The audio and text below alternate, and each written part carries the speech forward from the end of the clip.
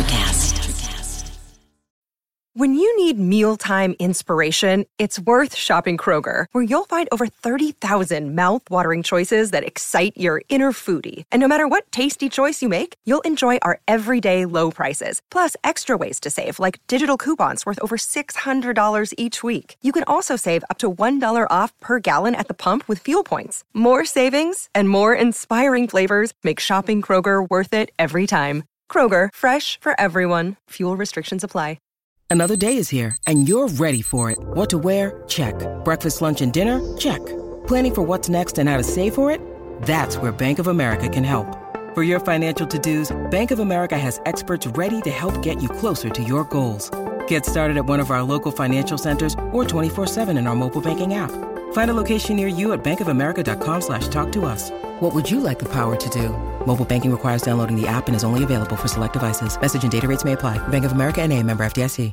Well, and now you are playing a bunch, because now you're playing an Icarus Bell, and you guys are putting out a bunch of singles, and you got an album on the way. We do. We have an album on the way. We're hoping to get it done by the end of the year. It looks like we might get close. So here's the deal. Like, Matt and I have no issue with creating music beds, creating songs without words and vocals and melodies. Okay. We can knock those out left and right all day long. The slow part comes in when trying to add vocals and lyrics and melody ideas that fit the music we created, because we're doing it a little bit backwards. You know, we're creating drums and bass and then adding guitar that we feel may fit, and then we have to come back and try to make vocals work. Yeah, right. So that's the last part of your process, is the words and the vocals. Yeah, that is the last part of the process. Makes sense. And that's what makes it very difficult because the musicianship that's going on, we try to lay back and not overplay, I guess, so that we can lay a good music bed for some good vocal melodies.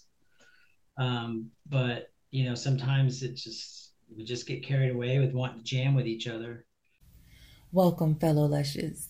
Come on in, pull up a bar stool, and enjoy some cocktails with Dimples and the Beard.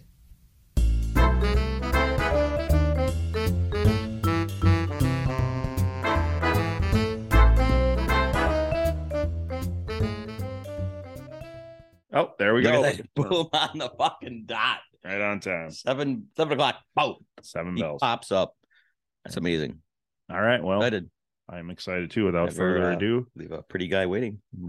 Handsome fella. Never leave a handsome fella waiting. This is Alan Adams, better known by most in the Blue October world as Alski. And we were lucky enough. I like that name. Let's see what comes up with that. Lucky enough to get him. So let's do it. Absolutely, we are. Be cool. You be cool. I try. Hello? It just doesn't work. Hello. Hey, Alan, how are you? Good. How you guys doing? Doing great. You guys have really taken off, man. with the help of some of you guys, I mean, we're just stealing all the musicians who have come through Orb Studios. And so tonight we're joined by Alan Adams. And I was saying before we brought you on, better known by most of the Blue October family as Alski. And that's how I first became aware of you. I met you a handful of times on Blue October shows back when you were doing the tour manager stuff. And then and now obviously with Icarus Bell, we love the music, and we had Matt on, and just had to bring you on to talk more Icarus Bell. So thanks for joining us. Yeah, thanks for having me. How did the old Elski come about? The name or the nickname? Yeah, I mean, mine was just out. Might have still even been in high school. This was a long time ago. The way I would say everything, I would put ski at the end of it. Let's go to the store ski. Let's get some beer ski. Yeah. And at the time, my friends called me Al, or Big Al. It's like calling a big dude tiny. Yeah.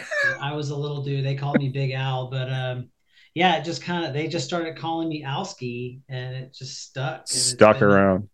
It's been that way forever, and it's like, once you get to. Back then, it was really just more over beers and, at the party and being whatever. Once you get to know, it's like, oh, that's Alski. Yeah. But yeah, it was definitely a different time back then. I bet. Yeah. So do you avoid the Alski now? Is that not what people call you anymore? No, not at all. I think I still think it's fun. I think it's something that will just live on forever because that's how people know me. And sure. Oh, it will live on forever. Absolutely. Yeah. Yeah. Yeah. Well, yeah. So it was funny because I was at a Blue October show when I was working with them, and I was standing there talking to some people outside the front door. You know how I would used to hand out the wristband. Yeah, yeah. Talk to people, and I was sitting there visiting with them, and all of a sudden, all their faces just kind of like paused and just kind of lit up, and they were looking behind me, and I was like, "What in the world are y'all looking?" I turned around, and it was a box car from a train, and along the side, just huge, it said Alski. So I was like, what in the world? So we ran over there and took some pictures with it, but I found out there's a graffiti artist. Okay. Alski. And yeah, we met over Instagram. You had a laugh that we shared the same name, but I didn't really know there were other Alskis out there. That's funny. Wow. Small world to have that happen at the exact time you're out there doing that. Yeah, it was crazy. It's really fun though. So musically, when did you start with music? Have you always been musical? And a drummer? Yeah, I started so when I was a little kid, we had a friend of the family that moved in with us to go to college in Lubbock, Texas. He went to Texas Tech. And he was a drummer and a guitarist, and I was in sixth grade. And he taught me some basic rudiments. I wanted to be a drummer. Okay. And at the time, and when you go into seventh grade music program at school, the drummers are separated from the rest of the band for the whole year, so you can learn how to play drums. Then in eighth grade, you join the whole band, but you have to audition to see if you have the skills to be a drummer. And basically, I played a paradiddle, which is a basic rudiment for drummers, and they said, "Okay, you're in." And that's when it all started. And then I kind of quit playing out of high, like I was in the drum line and all that. I played snare in the drum line, and then I kind of quit during college. But I was working at the Sunglass Hut in the mall, a little kiosk in the aisle. Oh yeah, oh yeah. And I was listening to this nonstop, listening to Smashing Pumpkins, just nonstop for years. But anyway, this particular day, and Jimmy's one of my heroes, the drummer, and I always loved his style. And I said, you know what? I'm going to do it. I'm going to be a drummer. And I quit college. I quit my job. Oh, wow. And I started to that was the beginning of my journey in the music business. Okay. I was in Lubbock. And I played for many years in Lubbock. And I played in a band we had original music and a CD at the time. That was kind of a big deal. Yeah. And but in that city in particular, you were kind of required, if you wanted to play a lot, to do covers.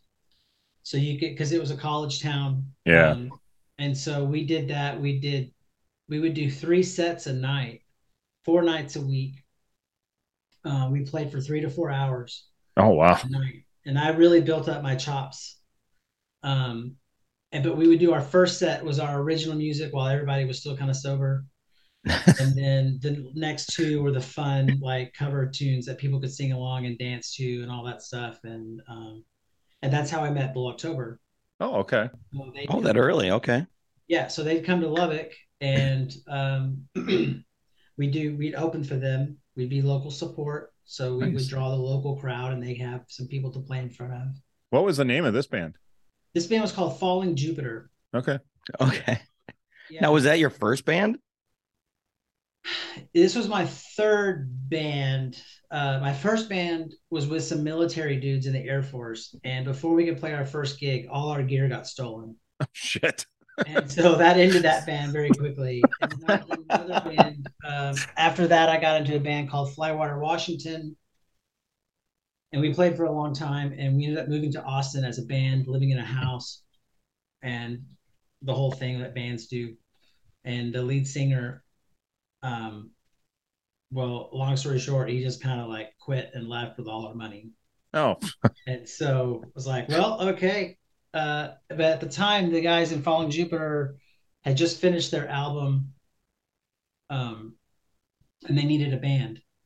And so me and the guitar player from the Flywater, Washington, called them up and played with them. So we did. Okay. So Falling Jupiter did a bunch of shows with Blue October, Bowling for Soup. Oh, like whoever would come through town, and we all became really good friends. And that's how I became friends with Blue October. And that's when Matt approached me about starting A+ Machines. Yeah. So I quit Falling Jupiter and then moved down to San Marcos to tour with Blue October as their guitar tech. Okay. And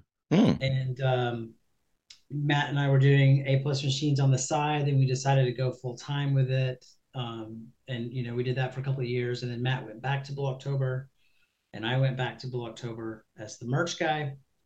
And I did that for a little while. And then I became the tour manager. And then, yeah, the rest is wow. It's quite the progression. Yeah. To go from how does that work? I mean, tour manager, I think, would be a big on-taking.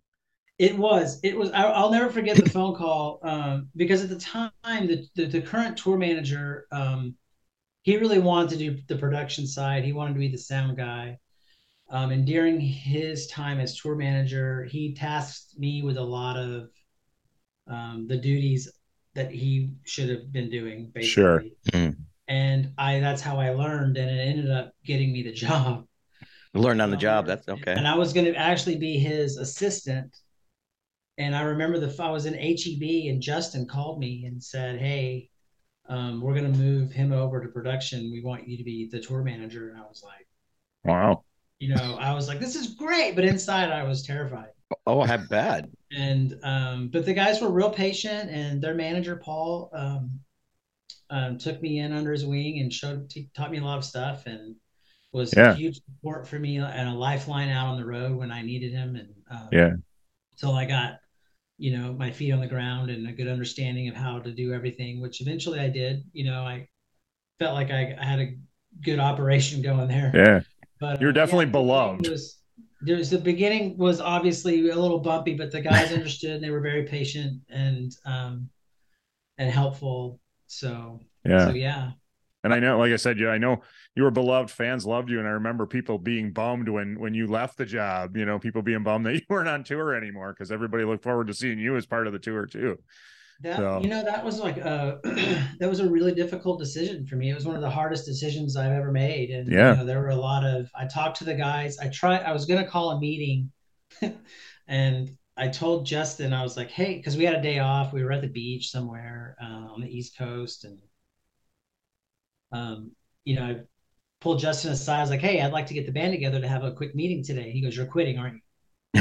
And I just started bawling. And I was like, yeah. And he goes, well, come outside here. Come talk to me. We're on the bus. And, you know, I was like newly sober, and I was like, you know, dealing with that whole thing and everything that goes along with being newly sober, which is feelings. Yeah. Yeah. So, a lot. Yeah. Because I was basically, you know, I drank every day. I was like suppressing all the feelings for many years.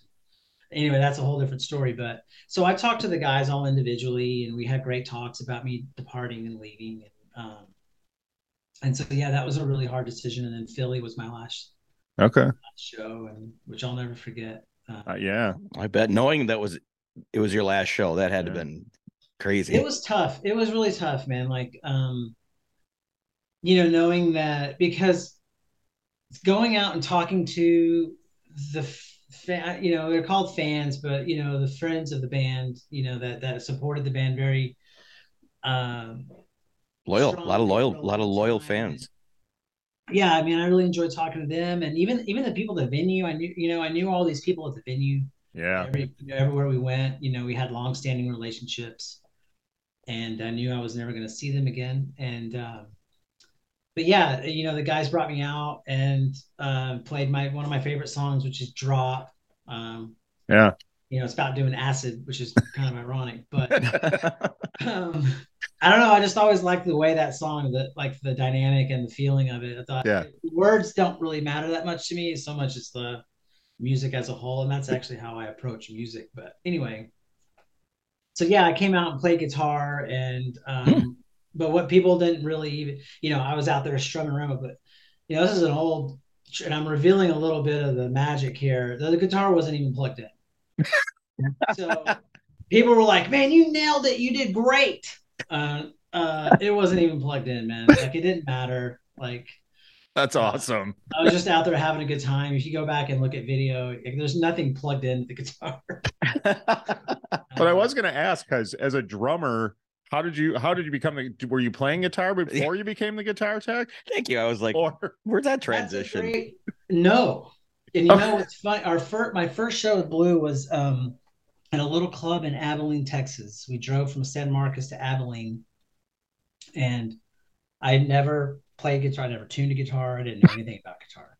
And so they set up the guitar rack and put all the guitars on there, and they taped a note on the wall that told me what strings need to be what tuning, the letters. And Matt came over and he was like, okay, have you ever used a tuner before? I'm like, no, I'm a drummer. And he's like, so, and he just like, just quickly showed me how to tune a guitar. He's like, just tune it up till it hits green and then it's good.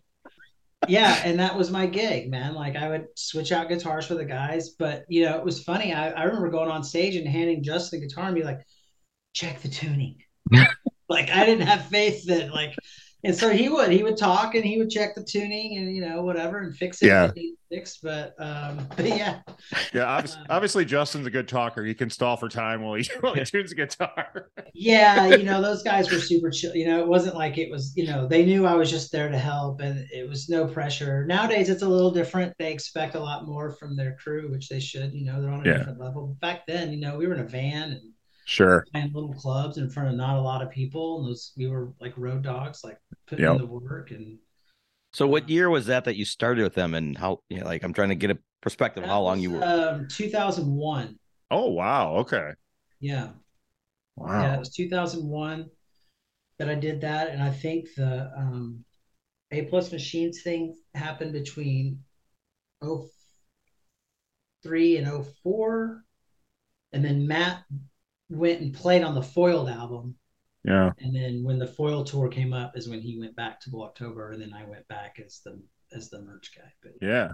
Okay. Wow. Well, they obviously had a lot of faith in you, even though you didn't have the experience. They saw something in you that they trusted you. Yeah, people ask me, it's like, how did you get the gig as merch guy, and tour manager? And it just came down to, they trust me with the money. It's like a lot of money eventually exchanging hands there. And that's kind of what it came down to, and then as the tour manager gig came around, they just trusted me with the tour, or had faith that I would learn how to do it. Yeah.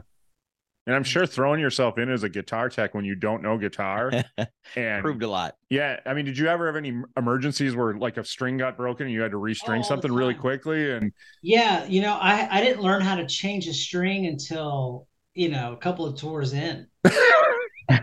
There were backup guitars that I would hand them, but I got to where I could change it during a song and it'd be ready to go for the next song. Yeah.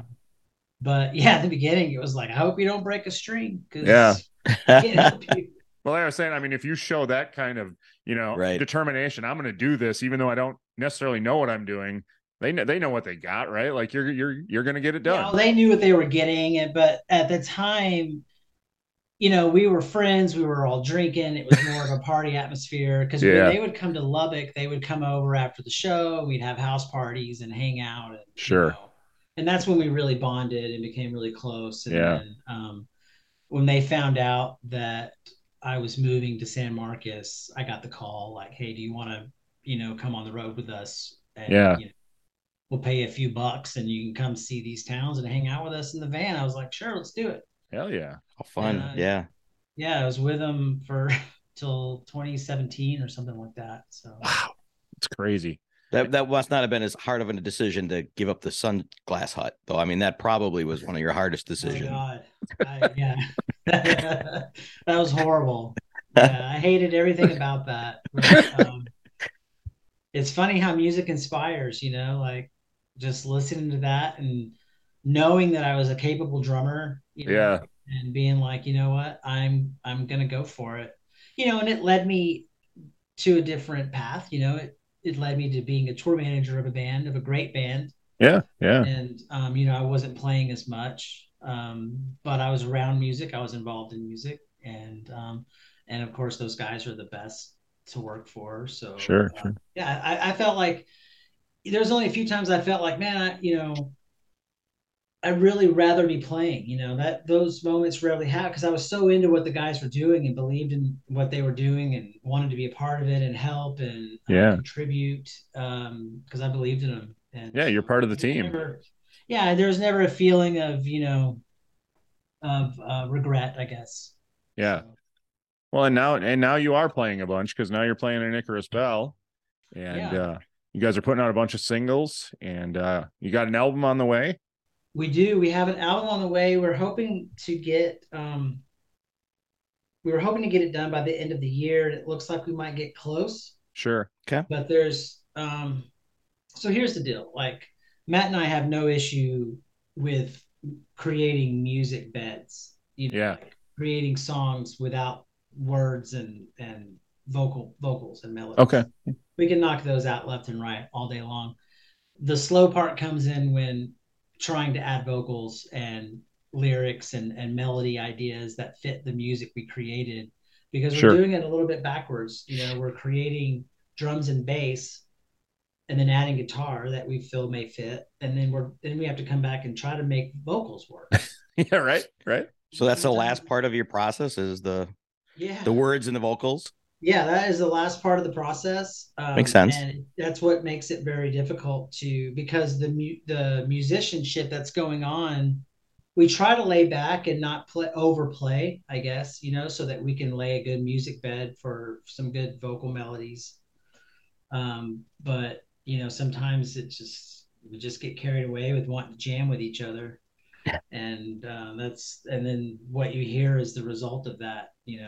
Yeah. Well, and it's what I love about it is how drum and bass heavy and rhythm section strong it is. There's not a lot of bands that you hear that come from that end, that's the predominant part of the songs, and it's great to hear. I love that. Kind of flip the switch and make those the driver, the lead. Yeah.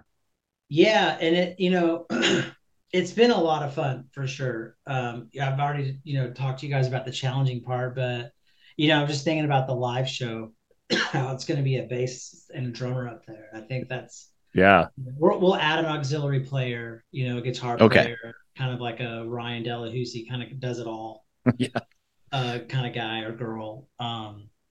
But yeah, it's kind of interesting to think that drums and bass lead the music in the band. So was there any hesitation from you two with like, hey, as rhythm guys, let's start a band to drive it that way? Was there any hesitation, or you said, screw it, let's go? Yeah, no, there was no hesitation. I remember I was wanting to do something that was it was a little over the top. So what I wanted to do was an album that involved everyone that I had ever played on stage with. Oh, okay. Which is a lot of people. Yeah. And I contacted everyone was down. Everyone was but these are people from all over the country. Yeah. And I approached Matt about it. I was like, hey, this is my idea. And at that time, it was kind of a healing through music, because some of those relationships didn't end well. Sure. Like the guy that quit, Sure. when we were in Austin or whatever. Right. So I wanted to do I had this whole idea, healing through music, and we get together and create and have a good time again and remember the good times and forget the bad time, this whole thing. Yeah. And I remember talking to Matt about it, and he was like, man, that's very ambitious. Yeah. Yeah. That's a nice way of saying that. It's completely unrealistic. Yeah. Right. And then, so yeah, later on, he called me and was like, hey, why don't we just do this thing? Yeah. And we'll get a bunch of friends to play on it. But it'll be our thing, and I was like, absolutely. Because Matt and I go way back, during A+ Machines, we bonded really well, became best friends. And and worked well together creating music. And I felt like at that, during the A Plus Machines time, we had a good bond as friends, but also musically. And so it was kind of a no-brainer when he brought up the idea. I was like, man, let's do it. So you said the live show. So is there plans to tour Icarus Bell at some point? Yeah, absolutely. We've talked recently about maybe something in the summer. Oh, awesome. That would be awesome. So there are some other bands that we're talking to about being support for their tours. Sure. And so yeah, we already have our lot. So being a two-piece, we are going to have to run tracks. That's not going to be a secret. We're not going to lie about what's going on in the background. Why did that all of a sudden become this big thing? All of a sudden, I'm just hearing seeing article after article about backing tracks, and I'm like, I just assumed most bands used them to some degree. They do. And the thing is everything that you're hearing was recorded by us or Brian Delahousie or Will Knack or Paco Estrada, whoever, a bunch of talented real musicians. So it's just impossible for us. We can't play all these instruments.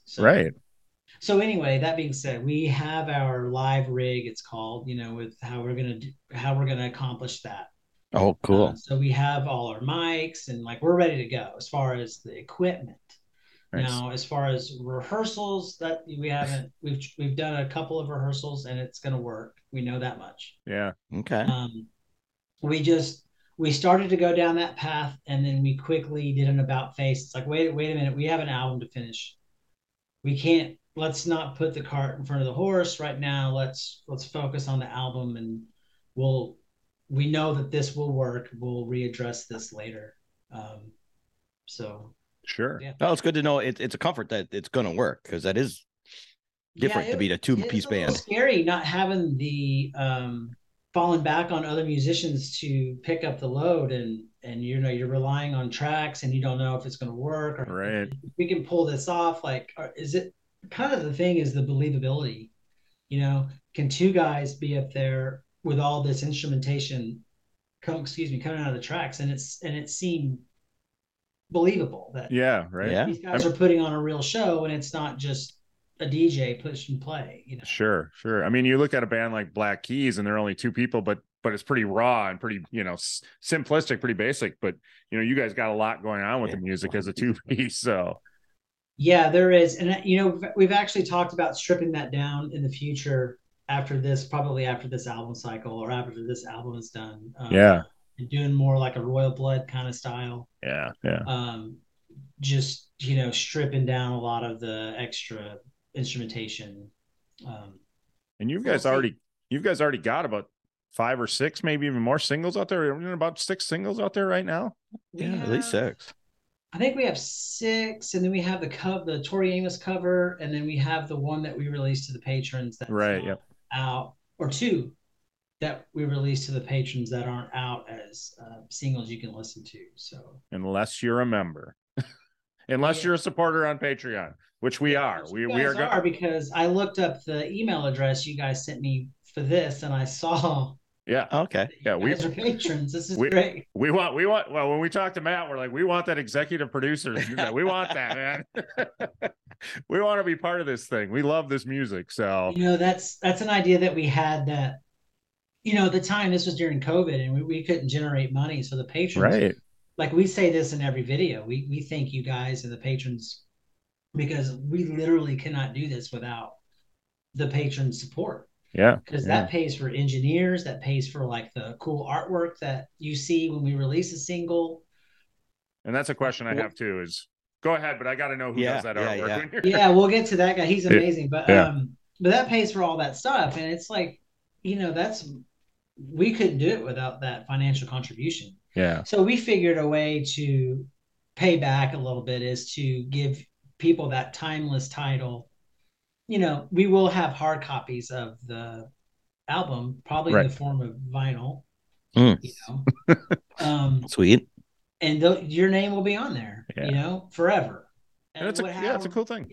It's going to be a limited run, and it's it seems like it's not that big of a deal, but To us it is. To us it's like, without these people, this album would not be possible. So yeah, and it's hard now. I mean, you want bands that you love to be making music, and the music industry isn't what it used to be. Everybody just is making these things and putting them on YouTube. So, go ahead and support the bands that you want to see put out some music. It's really keep going. Yeah. Yeah, and it's funny because some people just like, they come into the studio. Matt's told me stories before about people coming into Orb, and it's like they're just recording 15 to 30-second snippets of music just for TikTok. Yeah. That is, and Matt and I are recording these 6.5-minute epic, like, we don't care. Right. Like, we are old, we know it, and we want to make, we feel like that song requires 6.5 minutes. Yeah, absolutely. Absolutely. And even just the thought. As an example. Yeah. Right. So the artwork is done by Brad Bond. He's obviously very incredible, and we give him zero direction. We send him the lyrics, and that's it. And maybe the song, maybe the song when it's done, so he can listen to it. But I think he just works off the lyrics, and he comes up with what you see. And it's amazing. So you plan to do that for every song from the album? Because it's so far you have, and that's amazing. Every song from the album will have a piece of artwork that's done by Brad. Yeah. And then the album itself will be done by Brad. Yeah. Nice. Sure. Okay. And then for the next, so the plan is, just because of how our schedules are, and it's not obviously, people have been waiting forever for this album. Once we feel like once we have the cornerstone of the album, that from then on we can just release singles. And then we may do a compilation of make an album later out of those things and stuff that's unreleased. But we wanted to get a cornerstone and get like a 10 to 12 song album out, and then from there we can just start releasing singles. Yeah. So are the singles that are out now, are those part of the album? Yes. Okay. Yes. And then the stuff that's been unreleased that patrons have heard, that will be part of the album. And then there will be some other stuff that the patrons haven't heard that will be on the album. Yeah. Sure, at the end. So out of all the music you create and you decided I'm going to do a cover, what was your drive to pick Cornflake Girl? That was Matt's idea. Okay. In fact, because I came from a band that played covers, I was totally against doing a cover. Okay, yeah. I was like, dude, there's no way. I do not want to do a cover. He talked me into it, and I'm glad he did, because I thought it turned out great. It did. The instrumentation was beautifully done on it. We had a lot of fun making it, and I thought it turned out great. So. It did. I mean, it's one of those things, like, the original's awesome, and then you did it justice, by the way you guys did it. Thank you for saying. That's really all we want to hear, is that, like, we didn't mess it up. Right.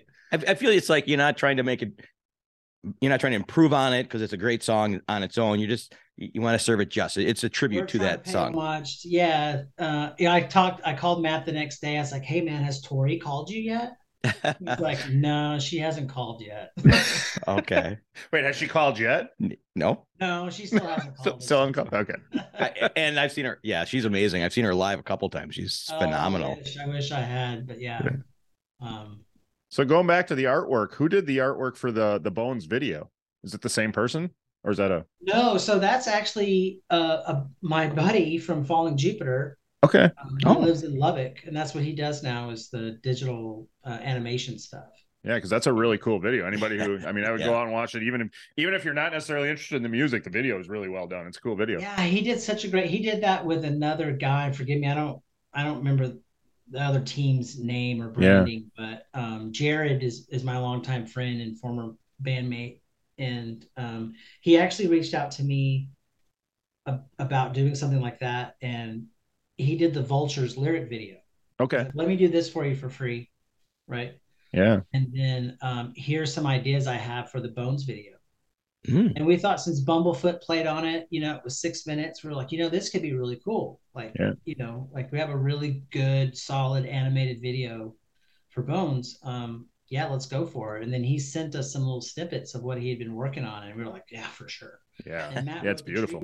And the concept and everything of what was happening was Matt's idea, and I thought it turned out really great. Yeah. Oh yeah, beyond 1,000%. Yeah. It's fun to watch. I mean, it's like a mini movie. You know what I mean? Yeah, it's got a great look to it. We talked about like keeping that character to do other stuff. Kind of never got around to that, but there may be stuff in the future. Who knows? There you go. Yeah. Yeah, you can always bring him back. Yeah, that'd be awesome. Right. Yeah. That'd be fun. You never know when he's gonna pop up. There you go. Yeah, man. Yeah, for sure. Part of the tour. Well, yeah. Well, I would imagine your tour is gonna be pretty spectacular. I mean, 2 people, but just the way you have your artwork and the video, the way your minds work, I'm excited to see the tour. Yeah, I mean, me too. When Matt and I play on stage together, it's just so much fun, and I miss it, and I'm ready to get to it. But I think we can pull it off. Yeah, for sure. Oh yeah. Yeah. Are you gonna, like most drummers are in the back? Are you gonna be up front because it's just you 2? I think the look is going to be a little not what you would expect. I'll just say that. Okay. Yeah, you gotta. Yeah, when it's the drummer, I mean, as big a part of it as you are, yeah, obviously it's gotta be a little closer to front and center than most drum sets. I will accept my place on stage where I'll just be happy to play, but I think we're just looking to mix it up just because of it is our band and it's a 2-piece, and for sure we'll have an auxiliary player, but I think we're going to try to figure out how to make that look cool. And yeah. Well, we will. Well, the tradition is rhythm. You're just in the back, rhythm holding the band. But you guys are lead. You're that's exciting. Yeah, and I love it's funny because like Matt and I have conversations in the creative process about I tend to want to cut some of the instrumental things for sake of consolidating the best parts of a song. Sure. Making more, I guess not radio friendly, but just more like consolidated, right? And Matt's like, he made a good point. He's like, that's a lot of time for me on the microphone and not away from that and us jamming. I'm like, you know what? You're right. Yeah. forget all that. Let's just jam. He's totally right. And so that's kind of what we're sticking to. So do you feel like the 6-minute song that you have in the recording, when you do it live, will be 10 minutes? I mean, will you expand on these songs? Like, there are some, not a jam band, but you know what I mean? Yeah. There are some that we're going to extend for sure. Nice. Okay. Like, I think Bones will stay structurally the same. Bottle Rocket has the end of Bottle Rocket. You can kind of catch a glimpse of us just jamming a little bit. That was a lot longer in the writing process. That was consolidated. Okay. But I think probably in the live show that's going to be extended, so that he and I can have some fun together and not worry about vocals and everything else going on. We can just sit up there and play. Not too long. Sure. No 20-minute fish thing, but yeah, no fish thing. I know you guys are big Dave Matthews fans, but those guys are the best at doing that. We're not trying to, but we do love just jamming out. So. Yeah, sure. Yeah, we actually just saw Dave Matthews last night in Minneapolis. So oh, you did? Yeah. Fresh off. Yeah. So it was a great night. Oh man, I haven't seen him since it's back in the day. I saw him in Dallas. Okay. A couple times at the whatever the amphitheater's out, called now. Yeah. Starplex, and it was. Yeah, they changed names so much. Yeah. Yeah, but man, it was such a great show. So good. Yeah. We're still into it. Yeah, we still go. But we just live music. Yeah, and what a great live band. Yeah. I mean, they are... Well, and when we're up there in Minneapolis, we were at a friend of mine's house, and we were just talking about Blue October is coming to Minneapolis at the Fillmore. The Fillmore, yeah. So we're making plans to go back just to see them at the Fillmore. So, nice. Yeah, I was thinking about making a trip to see those guys, one of those shows, but because I went recently and saw them in Houston, and I hadn't seen them in forever. Oh, sure. Wow. Okay. And it was the greatest night ever. It's been so long, but it's like no time had passed. Yeah. And no pressure of like, getting everything, make sure everything runs right? You don't have no pressure of the tour. You know what's funny is having spent so much time like in the business, I've seen behind the curtain. It's hard for me to go to a show and not sit there and notice like, oh, they messed up, or oh, this is happening, and That's what I was wondering. If you went, did you like almost find yourself trying to step in and be like, oh, I wanted to so many times. Yeah. Move over. I got this. Right. Yeah. Well, not for lack of the wonderful crew they have right now, but it was just habitually like, yeah, of course. Mic stand fell and I wanted to run out there and like fix it. I was like, I can't do that. You ever think about getting back into maybe not Blue October, but managing another band besides yourself? No, I don't. While I had a great time and I would never trade any of those years for anything. I'm pretty good where I'm at. Like I'm glad to be home, and like my sister's got kids, my sister-in-law's got kids, and I want to watch them grow up. I don't want to miss their birthdays, and you miss a lot. I can only imagine. Births and weddings and deaths, and you miss all the family stuff, and I'm glad to be home. Yeah. So. Yeah. When you're not running around in your 4Runner camping. Yeah. Well, that is the vagabond in me. Like that will never change. I still like to travel. I love to travel. It's funny because we'd be in the bus and I would look out the window as we're driving down the highway and I'm like, oh, that road looks cool. Go down that. Oh, that road looks awesome. And that's what I'm getting to do now. I'm getting to go down those roads and right. Stuff out. Yeah. So that's always been in your blood, the backwoods and stuff. Okay. Always been in my blood. Yeah. Always try. And I grew up camping. So, in the, in the mountains and then moving to Lubbock, which is just flat brown fields of dust and, just, it's horrible. So yeah, I always try to get away to the mountains once a year to smell pine trees and this cool mountain air. And you got that 4Runner decked out and ready for, I mean, you got the sleeping thing. Oh, dude, like, wow. I thought at one point I was done. You're never done. Yeah. You're never done. It's always going to be something, but yeah, I was able to do all the trails that I wanted to do in Colorado this last fall, or the last, what was it? September, October. And, wow. So not that long ago, just recently. Yeah, it feels like a year ago, but it was actually October 5th, I think, is when I left. Wow. Okay. But it was so much fun. Like Ryan Delahousie went, and oh, nice. Yeah, just some good friends, and that's cool. I think next time I'm just going to invite everybody. There you go. We'll make an announcement on the show. All right, we're in. Yeah, we're in. I can camp if somebody helps. Man, it's easy. All you got to do is, if you can get over sleeping in a tent. Yeah. The rest is, we all do community meals and cook, and nice. It's all good, yummy food. And yeah.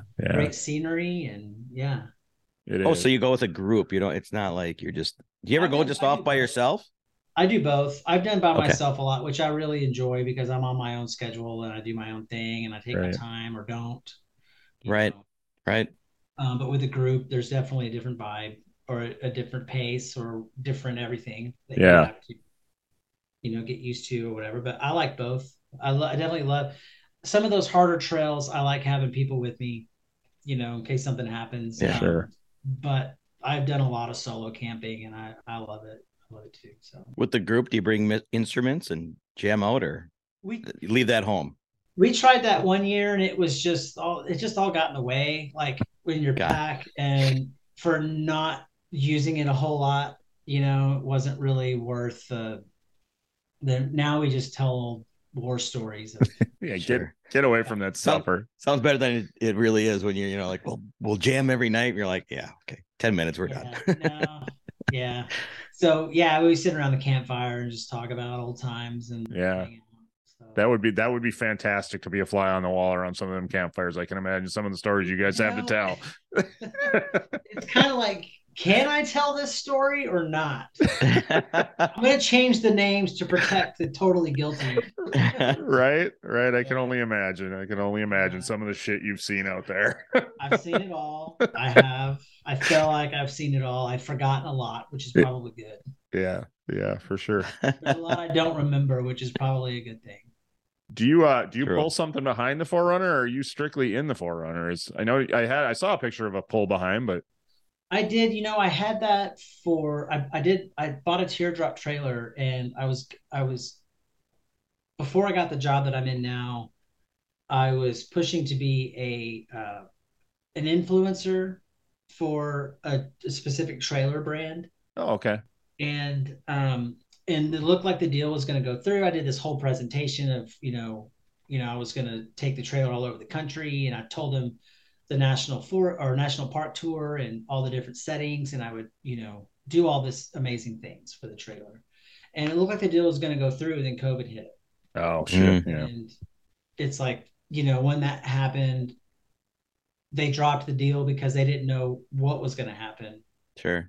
Things was going to go. And then their industry and that company specifically took off. Like they didn't need an influencer like taking pictures of whatever, because they were selling so many that other people were doing it, and they were getting their photos off of Instagram and whatever and using those photos, and they didn't need me anymore. But Sure.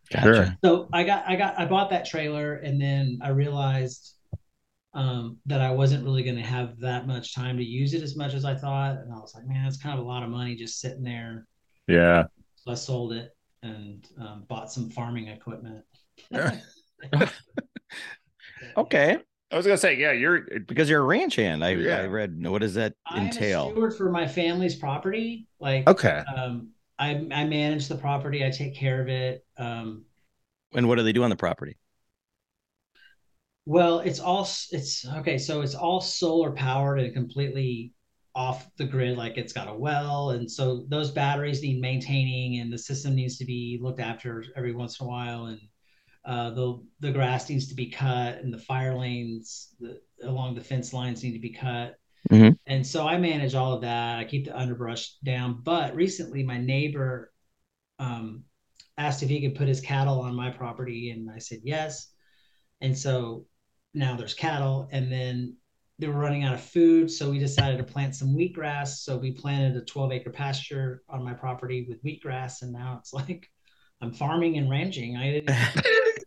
It's crazy to think like I went from going 1,000 miles an hour around the world to like almost a full stop on a tractor. Went from a rock star tour bus to a tractor. Yeah, and I would never have thought that was going to be the case, but I love it. It's so peaceful and like therapeutic to just plow. You wouldn't think so, but it's crazy. Yeah. No. Well, just like your path to the guitar tech, it's just never expected, but I guess I just go where the wind takes me. I don't. Yeah, right. That's cool places. And obviously, so this job of maintaining the land, like if you go to tour, you're good to go with that. Like you can be gone for a while. And... Yeah, I can. Yeah, my neighbor pretty much does a lot of stuff for me out there. Like, sure. For example, it's going to freeze out there, and it's an hour and 45 minutes from here. Okay. And he called me and said, "Hey, do you want me to go turn the water off because it's going to?" So it's like, yes. Okay. And he takes care. It's his cattle, so he takes care of them. And sure.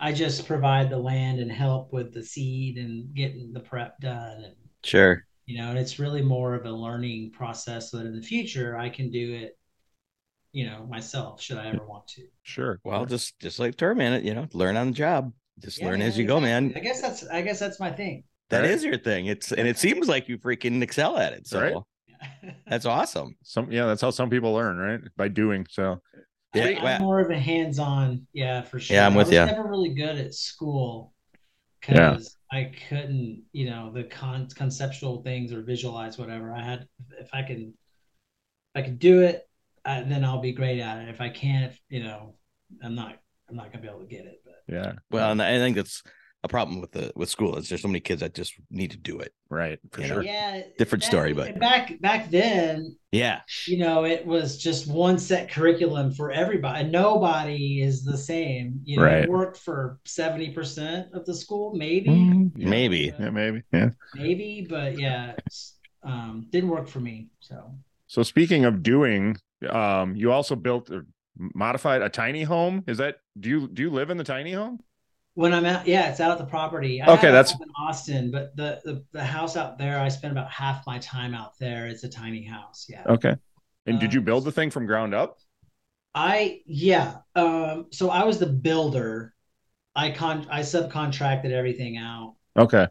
But we did a lot of the work. We put the floors in, the tile, I did all the trim, but they built the shell basically. Okay. Mm-hmm. And then I hired contractors to come in and do the plumbing and the electrical, and then pretty much the interior was done by us. So very cool. Yeah, it looks cute. Those tiny houses intrigue me. Yeah, it's man, I could get really used to that. Like that's really all the space I need. What is the square footage on it? It's 14 by 24. Okay. So like 644, whatever. Yeah. Sure. Yeah. But there's areas that, I mean, you look at it and you gave it some flair, I guess. I mean, it's just not like a wood house or anything, I mean, you did a nice job with the sink, or I mean, the tile, or not tile, but the granite and things like that were really nice. Yeah, when you don't need a lot of the material, you can get away with getting more expensive material. That's a good point. Right. And so when I was building that place, or when I was staying out there, and my uncle and I were building the infrastructure, trying to make it livable, because when we got it, it was just a well. There's nothing else out there. I was staying in a tent or a shipping container or a shed, whatever, and I was eating standing up, and I was showering in a tent and using the bathroom in a bucket. So I came up with like the main things you need. You need a place to sleep, a place to sit and eat, a place to cook, a place to shower, and a place just to sit. Yeah, right. Those are the 5 things. So that's really all I need. I've realized, that's all you need. And so where do you go? tinyhomes.com, or how do you get started in something like that? So I found a place outside of San Antonio that built cedar cabins. I scoured the internet until I found something semi-local that could build it on site. Okay. And that's what they did. The price was right. I realized later that I paid too much for just the shell because I didn't know what I was doing. Yeah. But yeah, so they came out, and it was a father and son team. They built that shell with the walls and the windows and the roof and the door, everything in like 2 days. Oh my God. Wow. They knocked it out. It was amazing. And then and then from there I just would hire out people, or I'd do the work. Sure. Yeah. That's awesome.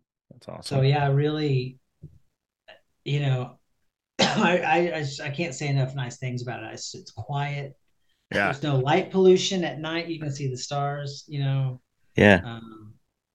Yeah.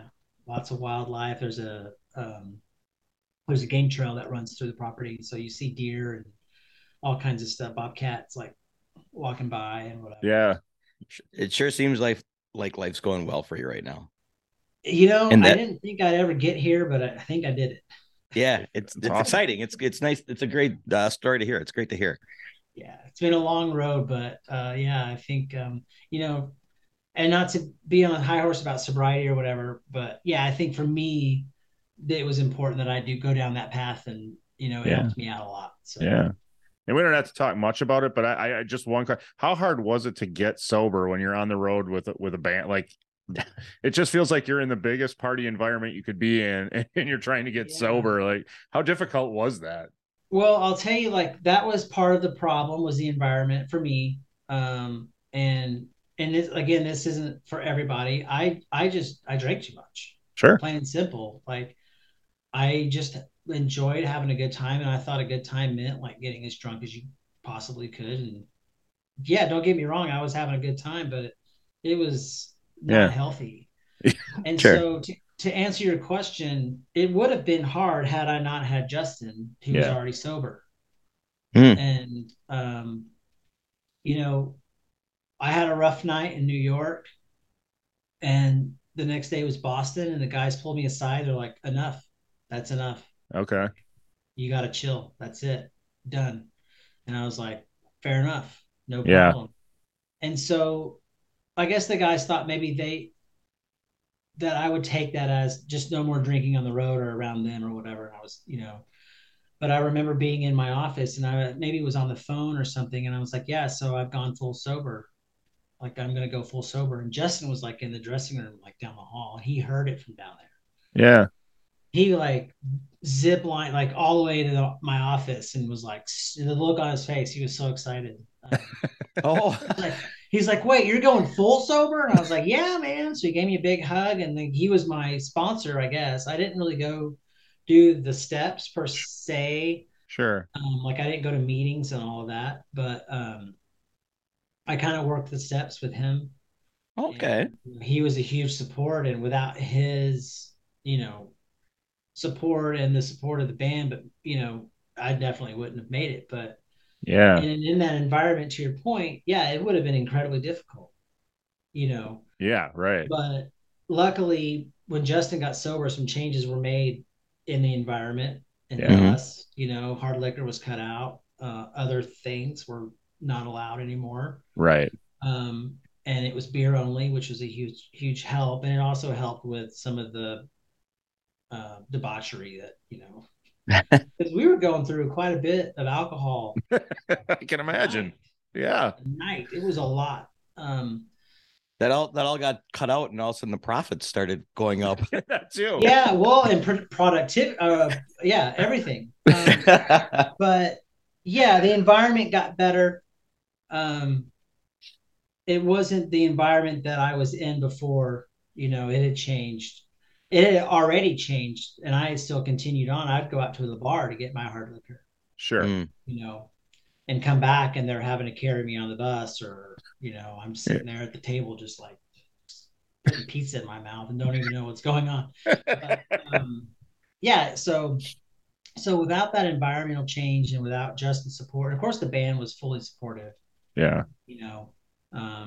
But having those talks with Justin specifically about sobriety and the feelings and everything was incredibly helpful. Yeah, I can only imagine. Yeah, being able to go through it with somebody who was in it as rough as he was for a while, I can only imagine how much that must help. So from the day you said I'm going total sober, how much longer did you managing Blue October? So before you quit? Yeah, it was months, I think. So I got my first day of sobriety was October 15th, and then I think I was gone in April. Okay. 17th, I think was my last show, or sometime in late April. And you just celebrated, was it 6 years sobriety? Yeah. 6 years. So congratulations. That's fantastic. That's awesome. Yeah. So, it's worth celebrating every time you every year. Yeah, I don't really count like the days so much anymore. Sure. Or I didn't really go through the program because it's not for everybody. It's not to say there's anything wrong with it. I just didn't. I felt like I knew where I wanted to be. Yeah. And I didn't need, luckily I didn't have Justin as a sounding board and as a supportive mentor type. But so yeah, I didn't really go through the program, but I inadvertently went through the steps. Sure. Because you can't help but go through those phases when you're sober. And one of the biggest things was like, I was starting to feel again. Yeah. Which I wasn't. I was so numb for so long. And I was like emotional, and I was like, so basically what it came down to, I was like, look guys, I love you, but I can't take care of you right now. Yeah, you got to take care of yourself. Take care of myself. Right. I am having a hard time like managing my emotions right now, which sounds crazy. But when you get clean, it's like you start to feel again, and you feel all those things, and it's not just a little bit at once. It all came at once. Yeah, right. And I told Justin, he's like, that's how it goes. And he goes, when did you start drinking? I was like, when I was 15. He goes, well, you have the emotional standing of a 15-year-old. Yep, which is true. You numbed it you're not grown, you're not, capable right now. And so that was part of the conversation that I had with all of them individually, and they totally understood. And I told them, I was like, look, I hope my path leads me back to you, but right now I need to do this, and I just love. Yeah, so, absolutely. Yeah. Are you still doing like Kung Fu and Tai Chi and stuff? And does that kind of stuff help with? I mean, just keep your mind clear and. Yeah, man. Yeah, I'm still doing Kung Fu. I just got first brown. I'm about to test for second brown. Oh, nice. Oh, great. Oh no, wait. It goes backwards. Sorry, third brown, and then second brown, first brown, and then I'll be black belt. Oh wow. Okay. So I'm going to test for second brown in February, and then anyway, so I'll be black belt fairly soon, and I'm really excited about that. But it's been a huge, life-changing thing and therapeutic thing. And did that come in sobriety, or were you already doing Kung Fu prior to? No, that came later. It came during COVID. I needed to get out of the house. I was getting cabin fever, and I was like, man, I need to do something. And my uncle was a big time into karate. Okay. And I asked him, I was like, hey, do you think, at my age, karate would be, he was, well, I think Kung Fu would be better. It's a little softer on the joints, and it's, this and that. And I was like, okay. Oh, yeah. So I found a Kung Fu school, and I've been going ever since, over 2 years now. Wow. And it's been like one of the best things ever. Yeah. For sure. I would imagine. I mean, I know all of those martial art kind of things really preach discipline, so I can only imagine that it's got to help with all aspects of life. So many things. Yeah. Oh, it's so many things. There's such a mental strength that comes from it, but also a physical strength thing. You're physically stronger, you're mentally stronger, and you're capable, you're confident. Yeah. Yeah. And because some of the exercises we do, you're kind of squatting and you're holding that squat, and it's very painful. And, our master, our leader, is like, don't think about the pain. Think about how strong you are. Mm-hmm. And it's just the flipping it like that. Sure. And it's like, that's true, and you don't think about the pain. You think about how strong you are and how long you can hold that form, and just everything that develops from that is huge. So awesome. I encourage anyone to go learn Kung Fu or any martial art. It's amazing. I like Kung Fu because to me it's the best. Sure. Absolutely. Yeah. we got my daughters into it for balance. They were she would fall down walking down the hallway. She'd fall, and she just had no balance, but we got her into that when she at a young age, and she could walk down the hall now. Man, it's crazy to see what the kids can do, because there's a kids class. Sure. And their extension is so high. Right. High. I mean, it's beautiful to look at. They're so flexible and can jump high and kick. Right. And it's like, I'm so old. I'm just. When you're doing the you're yeah, it's different. It's more of right. Yeah. Oh, nice. Well, it definitely seems like you got your life fulfilled, so that's awesome. I think I finally got it figured out. It took me like 45 years, but well, that's not bad. I'm 49. I'm 49 and still working on it. So I'm still working. Yeah, I'm 49. I'll be 50 in May. So.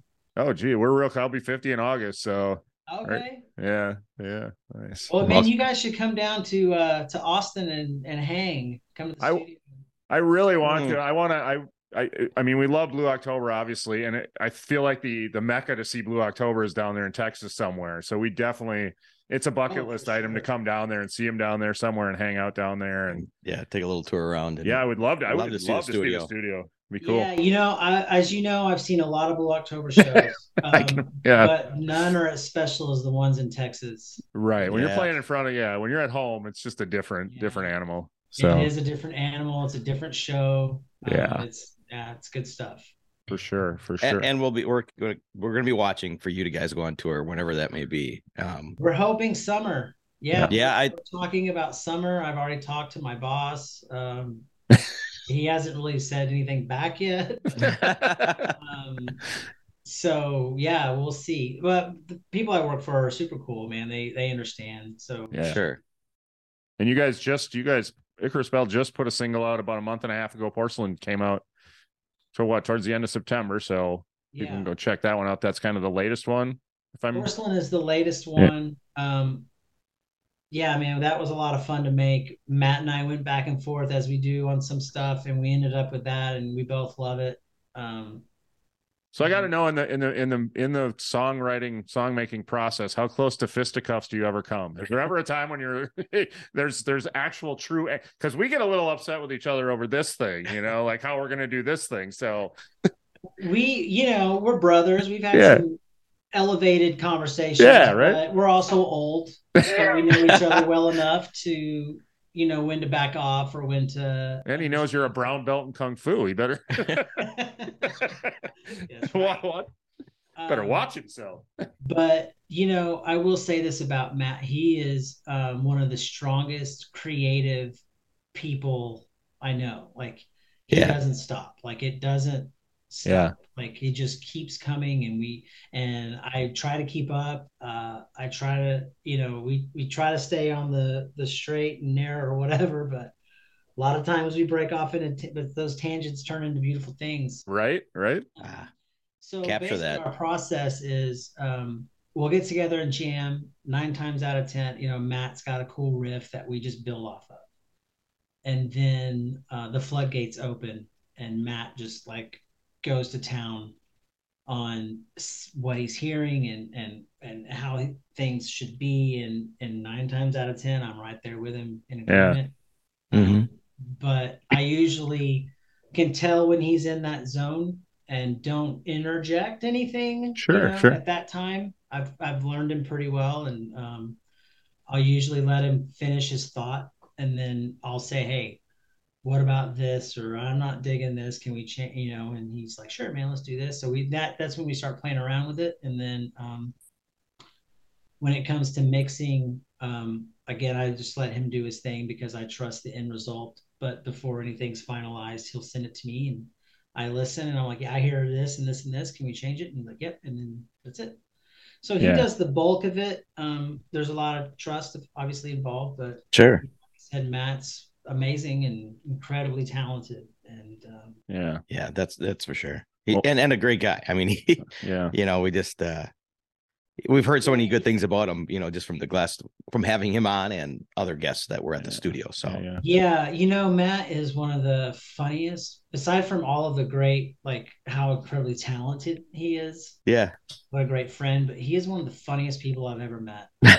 And so a lot of these laughing lines I have are from him, like over the years of how he's just, he's awesome to hang around. So.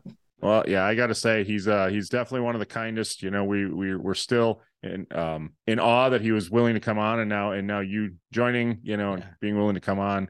Can't appreciate it enough. Yeah, we're so thrilled that you guys give this our little podcast the chance to talk with you guys, because we love the music. It's so little anymore, guys. Well, we both had tarot readings recently from one of our guests, and she told us 2023 was our year. So watch out. We're fired up.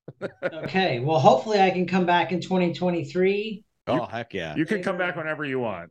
100%. We would love it. Well, you guys are doing it's really cool. I like what you guys are doing, man. Thank you. I think it's awesome. We appreciate it.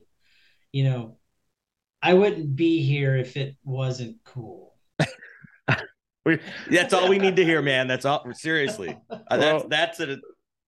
You heard that, right? Right. I'm gonna clip that part. Yeah. We're just using that for. Hell yeah. Well, go ahead. Though it's true.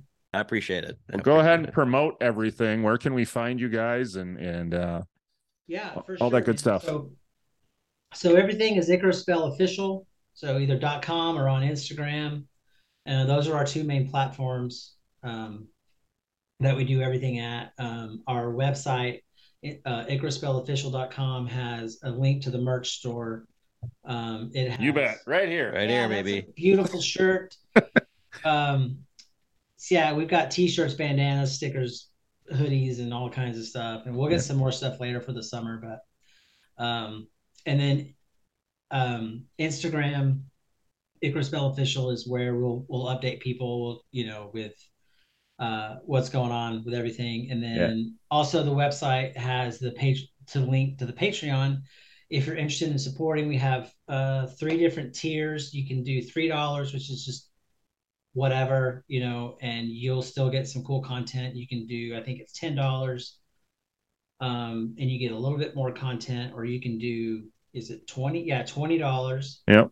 And you will be listed as an executive producer. You get all the content. You get, we're probably going to have a listening party at the studio for the executive producers to come in.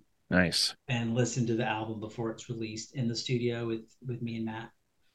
Worth it. And that's just a way. And that, like I said before, that money goes to, we don't party with that money. That doesn't go to me buying 4Runner parts or whatever. All that money goes to the making of the album or to equipment to do what we want to do for this band. It all goes towards the music. 100% of it. Yeah.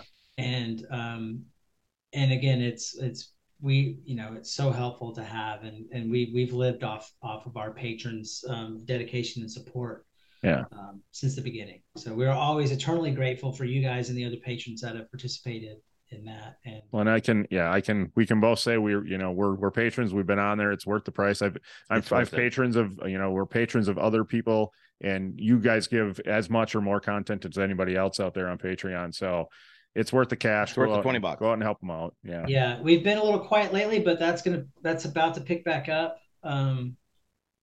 Let me ask you this. Would you guys be interested in any farming videos on Patreon? Hell yes. Yeah. Right. You just on a tractor? No, we'll have some cool content coming up for you guys. And come on, that would be funny if you just would put one out. You just right. Yeah. Right. Hey guys, check it out. It's been a little quiet lately. Here's what I'm doing. Well, and that's what it's going to come down to until, as you know, Matt's out with the Grateful October. So when he gets home, we'll get back to work. Sure. We have some dates booked for the studio and set aside and in writing, and for us to get in there and to do more vocals, and because we have 4 or 5 music beds that need lyrics and music. So we have some to choose from. I think we're going to pick 2 more. Nice. And we'll be done. So awesome. Yeah. So thank you guys for having me on, and let me plug Icarus Bell. Yeah, absolutely. We will continue to support. Absolutely. And we're going to come see you for sure. Okay. Very good. Yeah. And if you have that, if you do have that listening party, we'll figure out how to get ourselves to Austin for sure. We're definitely, it's something we talked about in the very beginning that we want to do. So that would be badass. Yeah, for sure. Yeah. I think that, that would be a lot of fun to meet a lot of people in person, which I've met a lot of y'all already. You're right. Yeah. To get everybody in a room to hang out and visit and, reminisce and then listen to Icarus Bell, I think it sounds like a great time. That's cool. It does sound like a great time. Awesome. Looking forward to it. Well, thank you so much. Yes. We really appreciate it. It's been wonderful. Guys. I really appreciate y'all having me. All right. Have a good night, man. Absolutely. Thank you for listening. The tavern is closed for now, but we'd love to have you back for more fun next time. Seriously, though, get your asses out of here.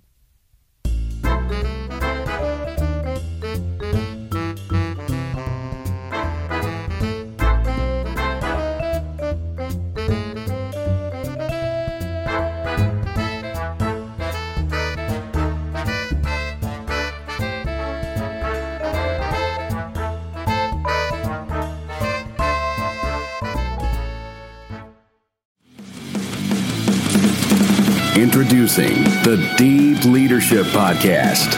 Leadership is a people business. That's the philosophy of your podcast host, John Rennie. As a former submarine officer who spent 22 years leading businesses in corporate America before starting his own manufacturing business, he knows that leadership matters. Deep Leadership is real-world, actionable leadership advice from John and his expert guests. Become a leader worth following. Subscribe today. Electricast.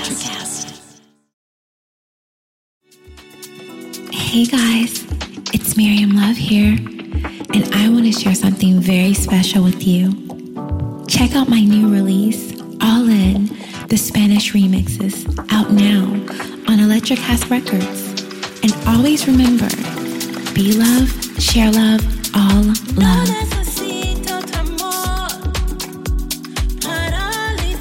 Available now wherever you listen to music.